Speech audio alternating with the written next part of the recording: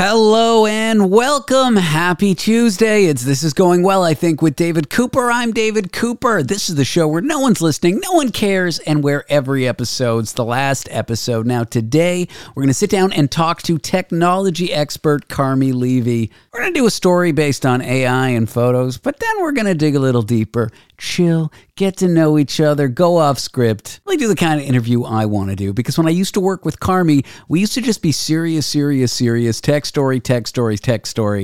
And we never got to do the fun stuff. We never got to do the deep stuff. So today is a shot to do that. I hope you like this interview.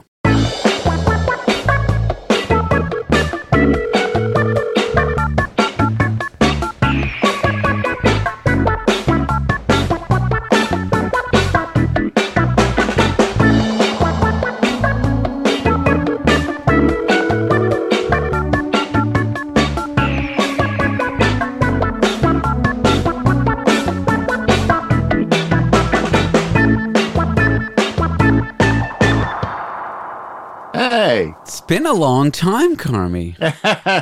I've missed you. You're like a ray of sunshine. The world needs more light. Oh my God. I mean, here I am, bright and shiny. You're the first person to ever say that about me. You're kidding. I find that difficult to believe. Thanks for doing whatever the hell this is. The producer of this show, Danny, was pitching to me like tech stories, and I'm like, Jesus fucking Christ, I haven't talked to Carmi in a long time. Awesome. Well, I'm glad you reached out. She sent me something about how Google was scared to release like facial recognition software because it was too dangerous. Yeah, it's basically like an AI-powered reverse image search, very much like Clearview AI. And the history of that is the RCMP and the Toronto cops got into huge trouble a few years ago when they started using it without bothering to tell anybody. And then they were ultimately investigated over it. But they're the good guys. They can use invasive technology. Within bounds, right? Like you tell me what tools you need to do your job so that there's transparency and visibility within society, but don't just start using it without telling anyone. And then, essentially make up the rules as you go along, because then we're right into dystopian 1984. And so it's a very fine line. We want them to have the right tools to keep us safe. We don't want them to then use those tools to violate our privacy without any kind of controls on the process. But I feel like if any party lies or misrepresents in any kind of legal proceeding, they're in big trouble. But the cops are allowed to lie to you when they're investigating things. That's just like an investigative tool. And I worry when we give people like that a lot of power to surveil us without our consent. Exactly. And now put AI in their pocket, right? And don't just put AI in their pocket, but don't bother having any countervailing rules to ensure appropriate use, to ensure that balance is maintained. So just, give them a nuclear bomb and say, go play with it, have fun. We don't really care what you do with it. That's really where we're at with AI now. I'm just thinking, like, if cops really want to take you down, they could have AI figure out the best way to do it. Like, while investigating you, what's the best way to lie or misrepresent to get this person to confess to something, whether they did it or not? Because, people confess to crimes they didn't do all the time because of pressure and investigation. Exactly. And what if they take an AI bot and they sick it on all the publicly accessible data that is out there on me?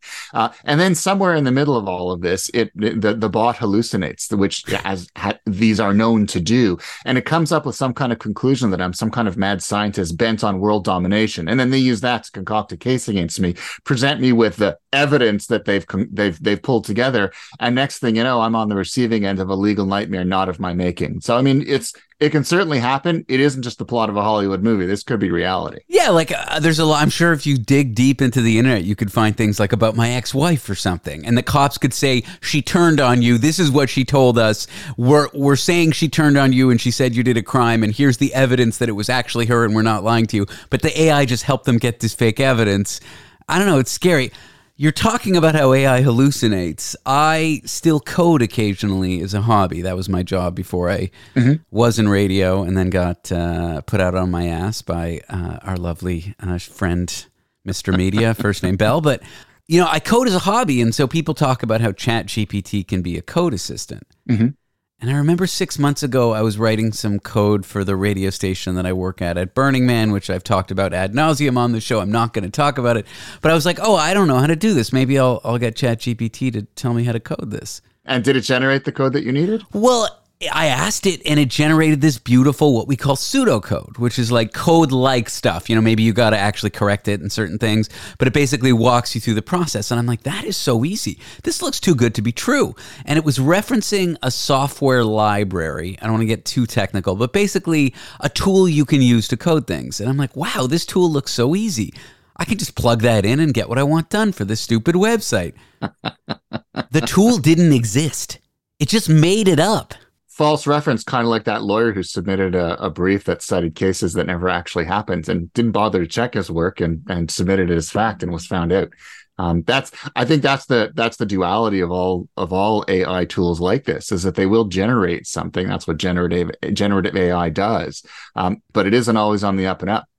Because in many cases it will pull data out of context and it will interpret it wrongly and use that as the basis of a lie. And if you then don't validate that work and you take it at face value, you can make a bad situation infinitely worse if you push it down the line. For every blog or post where someone writes the following, suppose what I'm about to be would be true.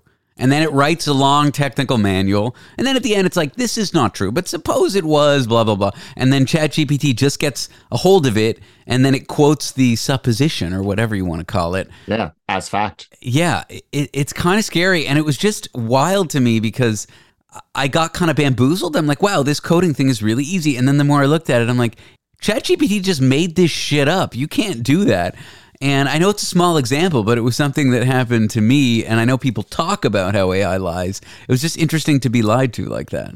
Yeah, it's terrifying when you come face to face with it for the first time to realize just how routine a lie can be in the context of a generative AI bot, how easy it is to create something like that, and how easy it is for that lie to then be propagated beyond just you through the power of social media and other messaging platforms.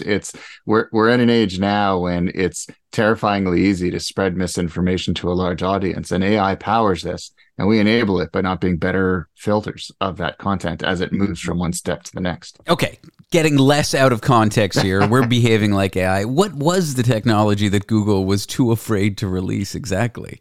So the technology that this article from NPR talks about is known as PimEyes, and you can find it's a free service. You go to pimeyes.com, PINEYES.com, and basically what it does, you upload a photo to it, and then it gives you information on that photo. Where else is it available online? Where is the person in that photo? Are there other photos like that? It uses advanced AI facial recognition to identify the individual in the photo and then find other content like it and put it into context and then spit it back at you.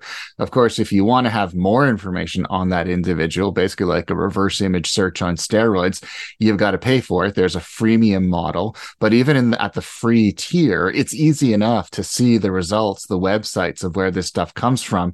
You do a little bit of your own research, and next thing you know, that random stranger that you cross paths with on the street and managed to get a photo as you shot a background street picture, now you can have their entire personal dossier. You've essentially violated their privacy because they had the temerity to go out in public and be captured by your photo. It's a terrifying new kind of moment in lack of privacy in public spaces, because it essentially allows anyone to do reverse image search based on just simply taking a picture, feeding it into this tool, and seeing what it can dig up. Incredibly frightening. Where Google comes into this is that scientists are saying that Google and other platforms have had this very same technology in the works in their labs for years, but they did not release it. Eric Schmidt, for example, who was the chairman of Google in 2011, said they had developed it, but we're afraid to release it because of the potential for malevolent actors to use it to do bad things. They were concerned about the misuse potential, so they never released it into the wild. And now you have tools like PimEyes that are out in the wild. Tools like Clearview AI, which was used by the RCMP and the Toronto Police Service a few years back without anyone else's approval or knowledge, to essentially look up pictures of Canadians that they happened to come across on the street. They were roundly criticized for it. Their investigations were had. They ultimately stopped using the technology, and Clearview no longer offers that technology in Canada. But the damage is done and the technology is out there. And just because it stopped with Clearview doesn't mean that it isn't going to continue. We expect to see more tools like this, reverse image search powered by AI, available on broadly available platforms in the months and years to come. And without any kind of legislation governing their use, you and I, the moment we step out the door, we're vulnerable. Absolutely. I don't know. I'm thinking of it as like a reverse image search for people where you can find out lots of information about them. I don't know. I'm a millennial. I was in my mid-20s when high-quality camera phones became widely available, and MMSs or image texts or now image iMessages. Like, I don't know. I was in my 20s. I was having sex. I was sending naked photos of myself. My girlfriend was sending naked photos of herself. Of course, I only say this for parody purposes. Obviously, that isn't true. She would never admit to that. But I'm always curious, did like my nudes, but I guess women more so, did my nudes that I sent in confidence, not to be shared, end up on the internet? So you want to put yourself and a photo of yourself in this tool to see, but then once you've put your photo in the tool, you've exposed yourself. So it's like, you know, I would love to know whether there's some creepy website with me naked on it. Of course, this is just a joke. I would never actually send a naked Of course I did. It's probably not just one creepy website. It's probably a photo that you did send to someone way back when in confidence that because it was digitized somehow did end up in a place where you did not intend it to, because that's just what happens with data. We lose control of it. It ends up in places where we did not want it to go. And then it sits there in the dusty corners of the internet. And up until now, that hasn't been much of a problem because it was really not a regular thing that some individual, some stranger would then randomly stumble across it. But in the age of AI, it's a very different story. Now you have, in order to train a generative AI platform, you have large language models that are scraping the internet looking for every little bit of data that they can find in those dusty, shadowy corners. And they're finding those pieces of our digital history that we thought would never again see the light of day. And they're being incorporated into these tools. And then, of course, you sick something like PIM Eyes or Clearview AI on them, and suddenly it puts all the pieces together. It makes it ridiculously easy for our past to be dredged up and used against us in this terrifying new way. And there's no stopping it. I can't scroll the internet and find every last scrap of digital evidence of my existence to date. There's stuff out there I'd rather people not see, but I can't find it. Generative AI can, and these tools can surface it to any rando who happens to plug my photo into an AI-powered search engine or a tool like PIM Eyes or Clearview AI, and there is not a thing that I can do to stop it. Yeah. I guess not send the data. I don't think in the future the protection is going to be avoiding having these leaks. It's living in a world where it's so pervasive it doesn't matter. Yeah, I'm almost like the bar for privacy has shifted, right? We used to assume, well, if you don't want it to go public, then simply don't share it. But how do you live in a digital age without sharing at least some amount of data of yourself? You can't go analog on everything. Increasingly, those analog options are no longer in existence. I have no choice but to take a photo of myself and share it so that I can apply for that bank account, for example. And so a digital version of my head is going to exist somewhere, whether I like it or not. And I'm going to have to trust that the bank is going to do right by me, or that it's not going to be intercepted between, when I send it and when they receive it. And we all know full well that stuff happens. So, if we're going to live in a digital world, we're just going to have to accept that line of privacy isn't as black and white as we might have once thought it was. It's very fuzzy. And unfortunately, there are going to be cases where we're going to have that sick feeling in the pit of our stomach because folks are going to know things about us that we'd rather they not know. Yeah, I was just thinking how having a phone is, you really needed to participate in the world. You really needed to have a job, to function, to get an apartment. I was walking in an area of Manhattan with a large population of unhoused folks, and I saw two separate booths where all these people were hanging out on the street so that people could get cell phones. And I've heard this before, but to see it, like, you can't get a job, you can't get an apartment, you can't function and get yourself off the streets without a cell phone nowadays. And I find that fact so fascinating. It is the modern gateway through which all services are delivered, like it or not. There is no paper. Newspapers, for all intents and purposes, don't exist in their former form. When you apply for a job, you're no longer applying for a clipping. You're not printing things out. Everything is done on electronic platforms, and so either you have the ability to connect all across those electronic platforms, or you're simply not part of modern digital society. And it's terrifying to think of the digital have-nots who are being increasingly locked out of life because they don't have access to these digital tools. It's heartening to see efforts being made to enable the unhoused community to have access to these technologies, but clearly more needs to be done. And it kills me because that gate, that electronic or technological gate, continues to become more significant. You need more technology. You don't just need a phone. You need a 5G phone in order to take a certain kind of picture to apply to a certain kind of job. And you've got to have certain apps, and you have to have certain knowledge in order to game the system to ensure that your resume makes it to the front of the line. Does a member of the unhoused community have access to all of these resources to make sure that they can compete, or are they going to get left behind because no one thought of their needs? Oh, for sure they're going to get left behind. I mean, that's just God bless America on that one. But I just mean getting them phones is like a very crucial first step to like getting an apartment, getting housing, getting a basic job. And without that, you can't even do that. In the future, is there going to be cybernetic implants? That I don't know.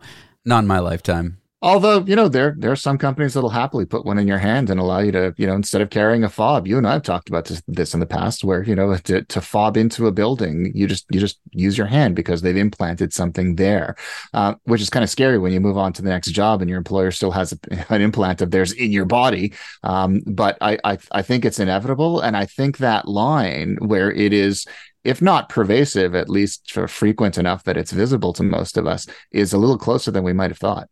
Well, now when you get mugged, you just get beaten up and get your wallet taken. In the future, are they going to cut off your hand? Jesus. Some medieval shit right there. They're going to scan you for your cybernetics. Carmi, how are you doing? This is like I feel like we're just going through the motions of what we used to do. Tech story, boom, boom. And I like these conversations with you. I always did. But on this format, we can chill. We can be loose. How are you doing? How are you holding up? How are things? You live in London, Ontario? London, Ontario, so about 2 hours west of Toronto, 2 hours east of Detroit. I know where fucking London is, but I don't know if everyone listening does. Well, that's right. For anyone outside this region, whenever I say London, they think it's the real London, and then no one realizes it's the other boring, small Canadian London. There's Big London and Little London. Yeah, and a lot of our streets have the same names. We have an Oxford Street, we have a Dundas Street, like we have Huron. Like we have all the same streets, institutions. We have a St. Paul's Basilica. It's kind of amusing. You've got a Buckingham Palace. You've got Big Ben. You've got it all, yeah. I wish we had a Buckingham, but we do have a Thames River, though, which is quite fascinating. Although most of the time it's not so much a river as it is a half-empty creek. But we'll take it. There are fish in there. People do fish there, and sometimes you'll see an occasional kayak. People commute to work on kayak here. I don't know if they do that in the real London. So score one for Canada. Woohoo! But it's a lovely place. It's small.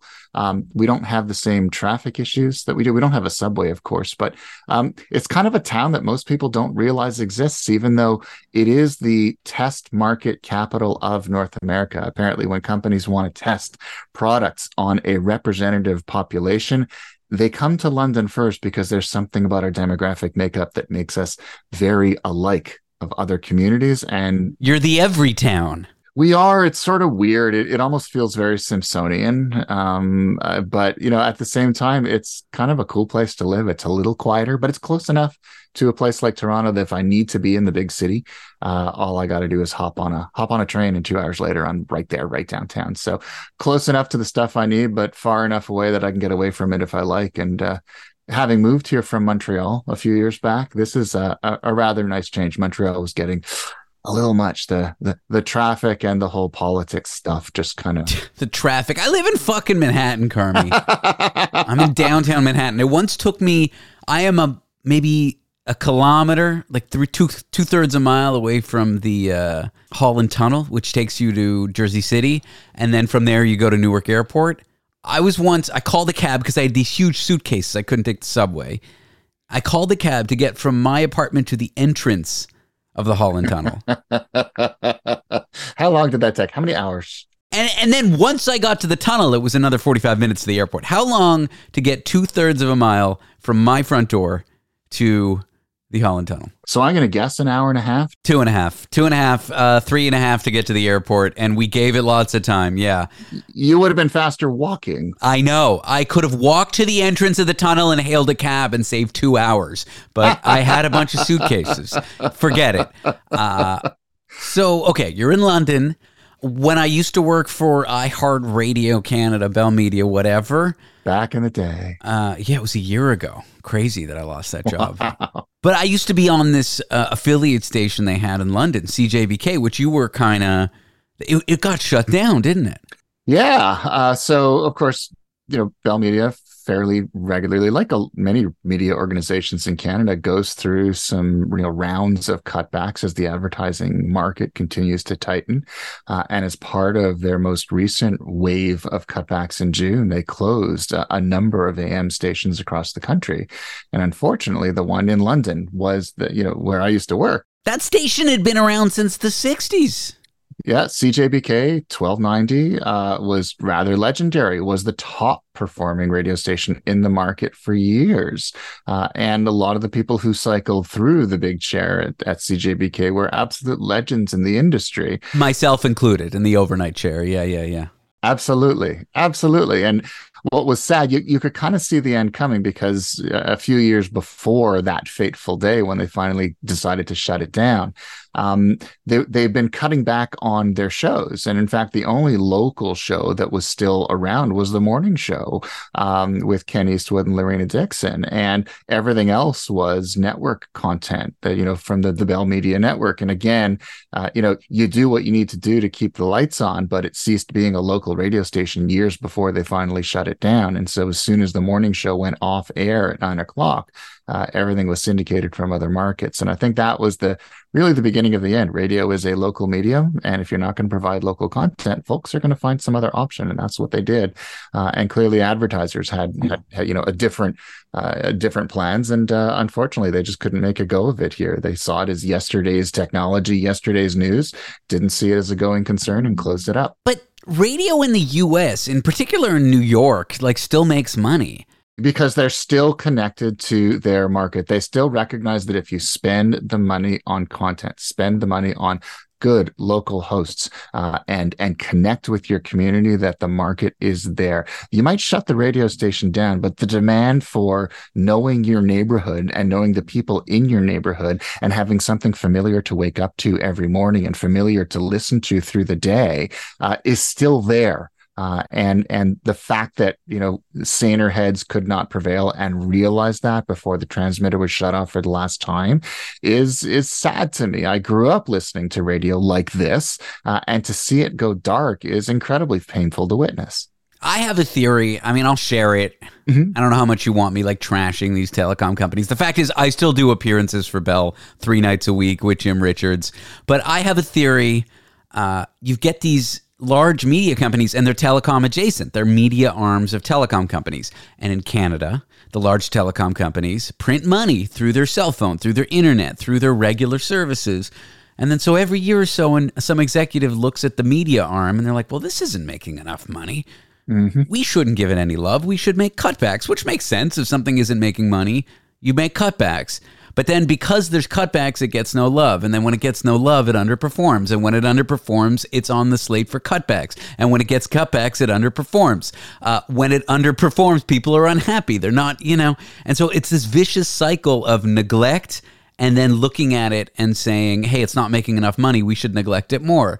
Yeah. Does that make sense? Oh, I'm not going to disagree with you. That's exactly how I see it. If you and you can see it in the language that they use whenever they decide to shut down a station or a number of stations, is they view it as a cost. They see it as that it cost us this amount of money. We lost this amount of money keeping these operations going. When in fact, what they were doing was investing in content that added value to their telecommunications networks. That was the rationale for buying into media in the first place, was that here you had a telecommunications company that wanted wanted to differentiate itself with really cool, local, relevant, in-demand content and brands that listeners and viewers absolutely loved. And then at some point, someone started looking at it as a number on a spreadsheet and said, that number is too big. It's too red. We're not making enough. We've got to cut back. And of course, if you are a listener, or for television, if you're a viewer, that when that offering starts to get thinned out, you start looking elsewhere. You don't stay with that station all day, every day, because you have better things to do with your time. And if they're not going to spend on keeping you entertained and keeping things local, then you're not going to spend your time on them. That's how this works. Good content costs. Good content keeps audiences engaged. If you're not going to spend on it, they'll go somewhere else. Yeah, I mean, we don't even need to talk about these Canadian companies. When you have a business and you neglect it, it's going to underperform. And then when it underperforms and you look at your books, you're like, why am I investing in this? And then you invest less and then it underperforms more. You need to give things a little love and give them a little time. Yeah. And so that's my theory of how it can happen. I'm not accusing any individual media company of doing it. But it appears to, having worked in it and still kind of working with it. Are you still doing hits for Bell? Do you only do Bell, or you do Rogers too?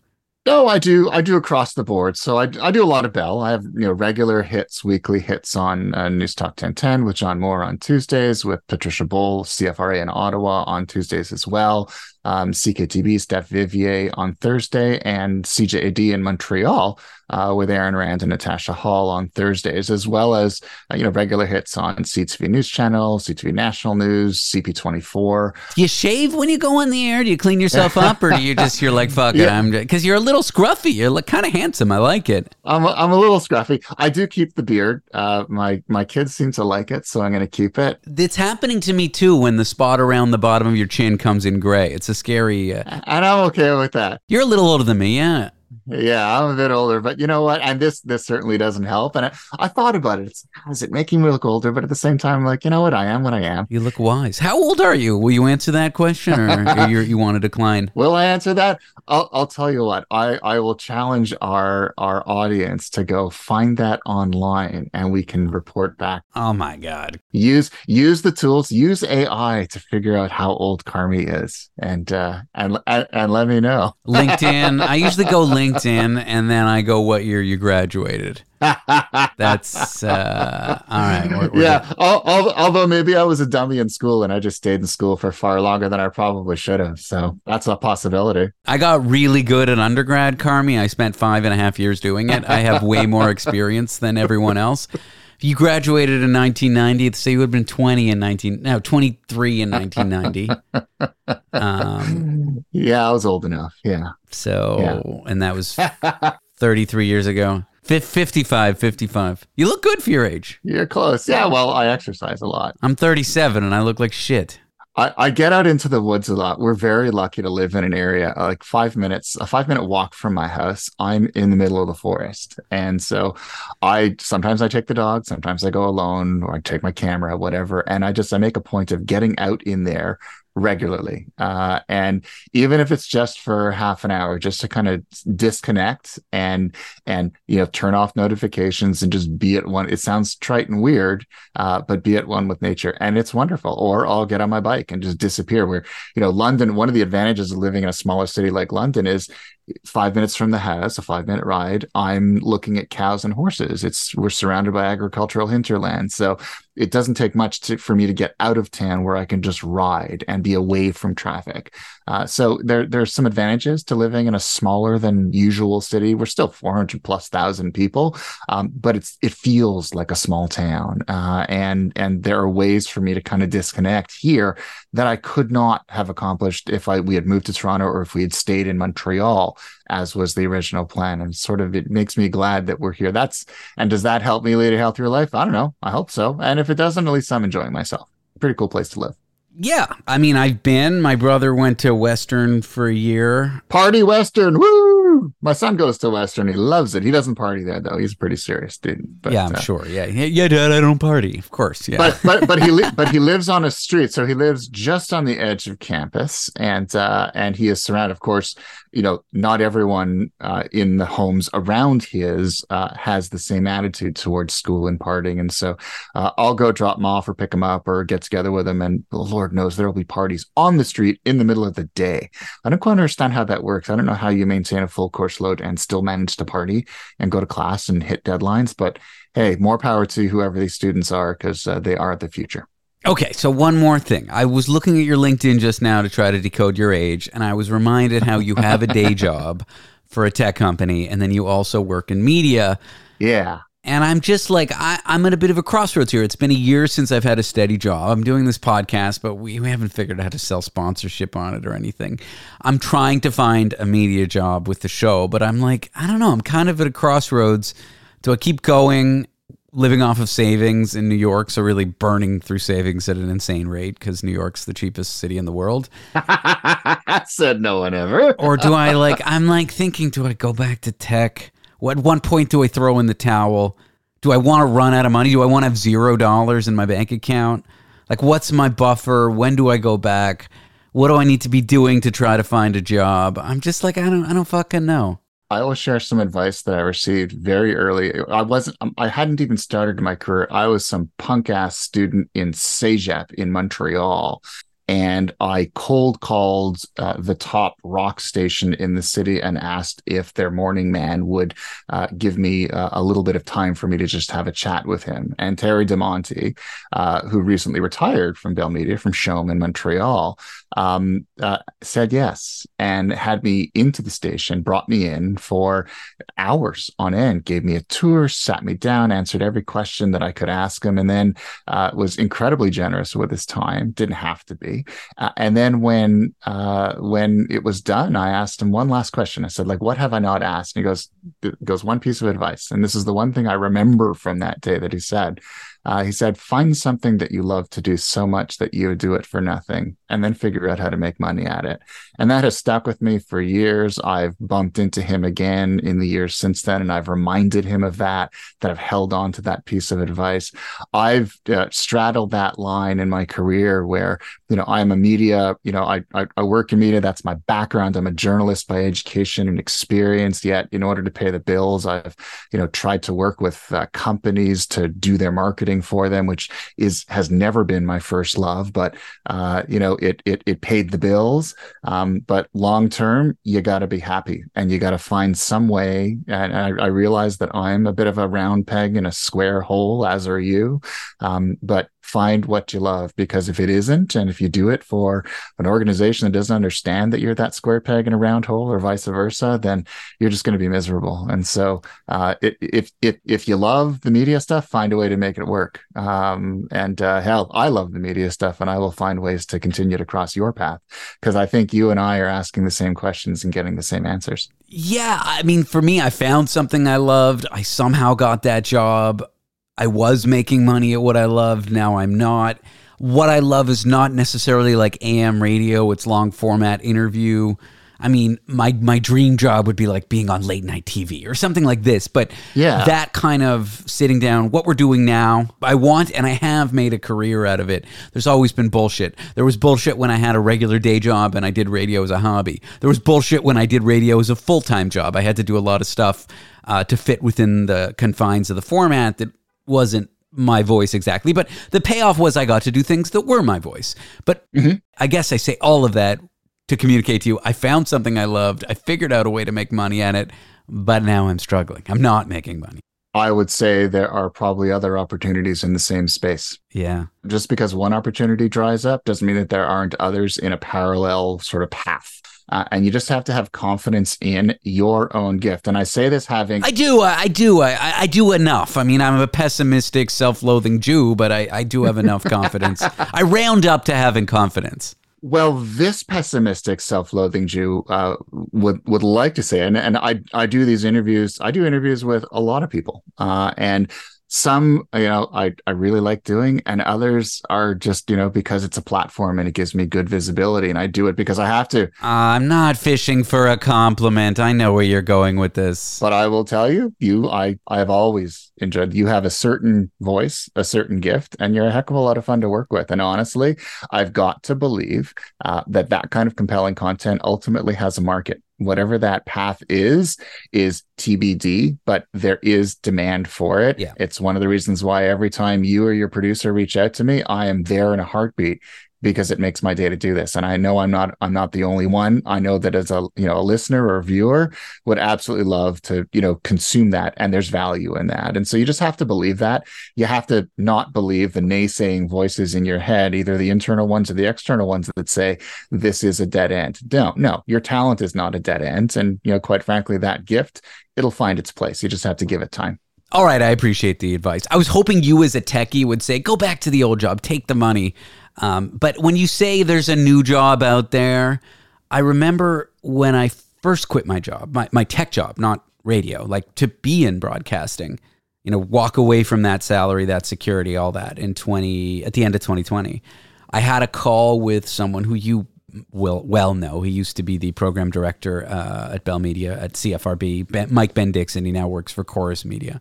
And I got a sit-down chat with him somehow. I mean, he'd heard my demo. At this point, I'm a hobbyist wanting to be a professional. Like, I'd never done commercial radio before. Yeah. And I remember sitting down with him, and he's telling me all about the career path and this, that, and I'm asking him all these questions and just kind of figuring out how it all works, because I didn't know how it worked. Mm-hmm. And I asked him a question. I said, you've heard my demo. You are hearing from me what it is I want to do, which is very similar to what that late night show was, give or take. You know what I want to do. You know about me. You've worked in this industry and, created shows like this before. How do I go from where I'm at now to where I want to be? You as someone who's put people to where I want to be. What does that path look like? What does that path look like? And he had a fascinating answer for me, Carmi. What did he say? This is a guy who's literally put fuckers like me on the air. Yeah, he's written the book on how the process works. I mean, he's the authority. And he's taken a chance on new talent that's never been on the air before. He's done it all. And he's done it for 20, 25 years. Yeah, and he's guy's a legend. And I say this having worked on platforms that he has led, been advised by him, always had an open door policy. I mean, this is a guy whose word I've always attached a huge amount of weight to. So I ask him, how do I do it? Knowing me, you know a little bit about me right now is what I say to him. Knowing a little bit about where I want to go. How do I go from A to B? You've brought people from A to B. And he looked me in the eye and he said, I don't know. Which I found fascinating. He's like, everyone's story for how they get on air is different. There is no script. There's people who went to journalism school, who worked as board ops, who tried so hard and could never get a show. And there's people who got shows quickly. There's people who fall into shows they filled in one day and then the host gets hit by a bus. Yeah, and he's right. Everyone's got a different story. And there is no script. And I was terrified by that, but also I found great comfort in that. Mm-hmm. Because it wasn't like I needed to have this exact plan. Yeah, there's no one template. And so you can't really be outside of a template if that template doesn't exist. It's almost like your life story gets you to that point. I remember doing stand-up early on. And I remember this guy who was mentoring me or teaching us stand-up or whatever. Like, he's just one of these, I don't know. Fuck him. I hate him. But whatever. He's like, sometimes when you arrive at stand-up comedy too young, you don't have a voice. And you're thinking, I need to develop my voice. But it's not that. You need to live life. Mm-hmm. And a part of me is like, okay, maybe that's what I'm doing now. I'm figuring it all out, and then another opportunity will come. But then a part of me is saying, well, if there's no way to do it, and all these people who book acts like me don't know how to do it, maybe there won't be another job for me. It's a weird response, but I also found it very truthful and very fascinating. I found it to be a little bit encouraging, but a little bit discouraging, because there's no one thing I can do right now to get a show, you know? There isn't. You just have to do what you think you're best at and what you feel most comfortable in. It's like, when I'm riding the bike and I'm, cranking along in the country at some ridiculous speed, it's what feels best so that I go fastest. And I'll try different things, different positions on the bike, different paces, different gears. And then eventually you kind of settle into a groove, and then you watch the numbers on your computer and you realize, man, I'm flying, because everything is just clicking. But if you had asked me at the beginning of the ride, how am I going to ride as fast as possible? I wouldn't have been able able to tell you. I would have had to try different things along the way. And I think that's really kind of where we're at here, is that you try different things. Some feel good, some don't. There's no script. There's no one can stand off to the side and tell you, Carmi, do this, David, do that. You have to figure it out for yourself, and you have to ride often enough, and you have to get out there often enough to understand what that feeling is. Know what it feels like when you're really locked in and rocking and rolling, and keep going back to that well again and again and again, because it's like, what was it, Wayne Gretzky or Michael Jordan? You miss 100% of the shots that you don't take, and so you have to just keep taking shots until and hopefully you'll get them in. You have to get yourself out there again and again and again. It's Gretzky. Yeah, it was Gretzky. Okay, all right.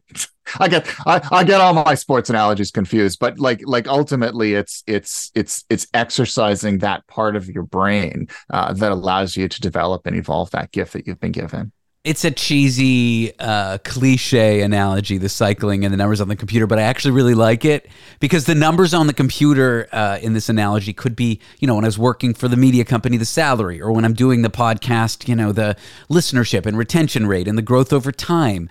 And then the actual cycling is doing the work, which is what we're doing right now, or I'm doing right now. I like it. And if I look at the numbers on the computer and I compare where they were, just 3 years ago, I've achieved beyond my wildest dreams. But when you're in the moment and you're just comparing yourself to yesterday, sometimes it's kind of demoralizing, because it doesn't increase that much, Yeah. You have to learn to use the numbers, and I'm data driven. So when I go for a bike ride, everyone knows I can. My wife and kids know. You just stare at the fucking computer the whole time. You don't enjoy the bike ride.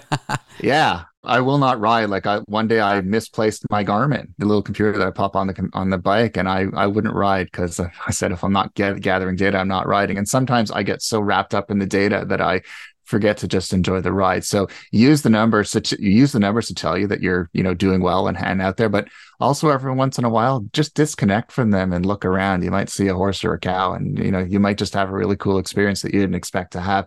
You sort of have to find that sort of balance, and also not keep looking at the numbers like I'm not faster than I was yesterday. Well, it's only been a day, so what about 6 months? What about a year? What about a year and a half? You have to stop beating yourself up because the numbers aren't increasing by double-digit percentages every single time you go out. That's not how it works, and that isn't the only metric that's going to determine ultimately how successful you are, or how well you're spending that time that you've been given.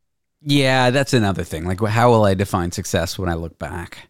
Exactly. And sometimes I define that success not by the ratings or the numbers, or whether I got a regular gig or not, but by the note that I got from a listener or a viewer that I helped them. I gave them an answer that allowed them to figure something out that they were previously just completely stuck on, that I made a difference. And it's always, the one, right? Did you reach? And I do this at the end of the day. I think, did I benefit one person in one way, in some way? And if the answer is yes, it was a good day. If the answer is no, well, hopefully I'll get tomorrow and I get to try it again. And that so I don't beat myself up if I didn't meet every single metric. They're good to sort of put us in the right place, but I think if we hold on to them too tightly, they can become a noose instead of something that can actually help us improve. Yeah, when I was doing radio as a hobbyist, I remember from like 2016 to 2019, I got one really nice note from a stranger about how a show I did that he randomly caught meant so much to him, and I would tell this story as why I'm in this in the first place. Yeah. And then I started doing it professionally, and I know I'm going to sound arrogant or whatever, but then people would reach out, maybe not every day, but several times a week, 2-3 times a week. And it's so nice, and it's very quickly you get used to that stuff, but you really do need to stop and say, this is actually wonderful. And there was a time when this happened once in a 3-year period. Now it's happening 3 times a week. And I'm very grateful for that ability to connect with people. And I don't know how I got off on this tangent, but well, you can't, that's something you can't put a number on, right? Is like the fact that you touched someone to the degree that they felt compelled to reach back out to you. That's not a metric. That's not a data point that you can compare against other data points. It's simply a human moment. And I think that the blessing or the payoff here is that you did work that allowed you to have that really cool human moment, and gave you that sense of closure and satisfaction that you put some light out into the world. And I think at the end of the day, whatever work we do, however much it pays us, whoever it's for, under what conditions it's done, whether it's an employee-employer arrangement or freelance or whatever, that's the answer. When people ask me what I do, if my face lights up when I tell them the story, then I know I'm doing the right thing. If in the back of my mind, I feel like I have to act because I really don't like it, but I'm doing it because I just want to, have a paycheck or keep the lights on, that's a whole other story. And maybe at that point, that's when I really got to rethink my strategy. Because, again, having been, and this is something I know, but a lot of our audience might not, is that, I had a stroke 10 years ago, and miraculously not only survived, but survived intact. And I, not a day goes by that I don't think about how incredibly lucky I am to be in this position, that I can still have this conversation with you. Every moment of every day is a bonus. It's a blessing. And so, I'm very conscious of using whatever time I've been given, this bonus time, for something beneficial. And because I don't know how much more of it I'm going to have. I don't know if I'm going to have another stroke. And so I, at the end of the day, I think that's why we're here, is we've got time. Let's fill it and use it right. If we can have a great career at it, amazing. But at the same time, I want people to remember me well. And if that means they reach out and they say, hey, you made a difference, then maybe I'm on the right track. I love what you're saying about face lighting up. It's kind of going back to my question, what should I do at this crossroads where I'm struggling a bit with money? I was imagining myself talking about my old job. And I do find what I used to do interesting. I do find coding interesting, but I'm imagining myself describing it to others. My face does not light up. I used to be kind of embarrassed about it. I guess that's a more San Francisco thing because the tech industry is draining the city of its resources, and I was part of that class of people, and I don't live in San Francisco anymore. I don't work in the tech industry. No one lives in San Francisco anymore either. They're leaving. Fair enough. I go there once or twice a year. It's getting worse and worse and worse. But I would imagine myself describing what I do to strangers and my face not lighting up. And then I remember how I describe myself to strangers when I tell them I'm in radio. My face lights up more than I could imagine it, I guess is what I'm trying to say. But anyway, I wanted to tell you the power of that. Thank you for sharing the stroke stuff. And taking a step back, this is the kind of show that I want this to be. But I also like that we oscillate between serious, talking about this facial recognition, and then a little bit more intimate. I'm glad you came here today. I'm glad we sat down. I'm glad we were able to have a little more loose of a conversation than we used to. On commercial radio, it's just bang, bang, bang, story, interview over. This is what I want to do. This is a lot more fun than the alternative. And if you will have me back, I'd return in a heartbeat. I enjoyed what we used to do on your old show. I enjoy this even more. And to me, this is the kind of stuff these are the kind of podcasts I love to listen to. I love to listen to stories about people being people. I like to hear about their lives. I like to get insight into what makes them tick. And this is exactly the kind of storytelling that I've always wanted to do and always wanted to be a part of. And it's an honor to be a part of it, and frankly, a joy to see you doing it and doing it so well. Good. Well, you're coming back. How's tomorrow, the day after that? Do you want the show? I mean, you could do the show. I won't even show up. I mean, it's your show now. I couldn't do it anywhere near as well as you do, but I will chat with you for as long as you will keep the mic on. Well, on that note, let's turn the mics off. Carmi, thank you for coming here. Thanks for doing the show. Thanks, David. Great being here with you.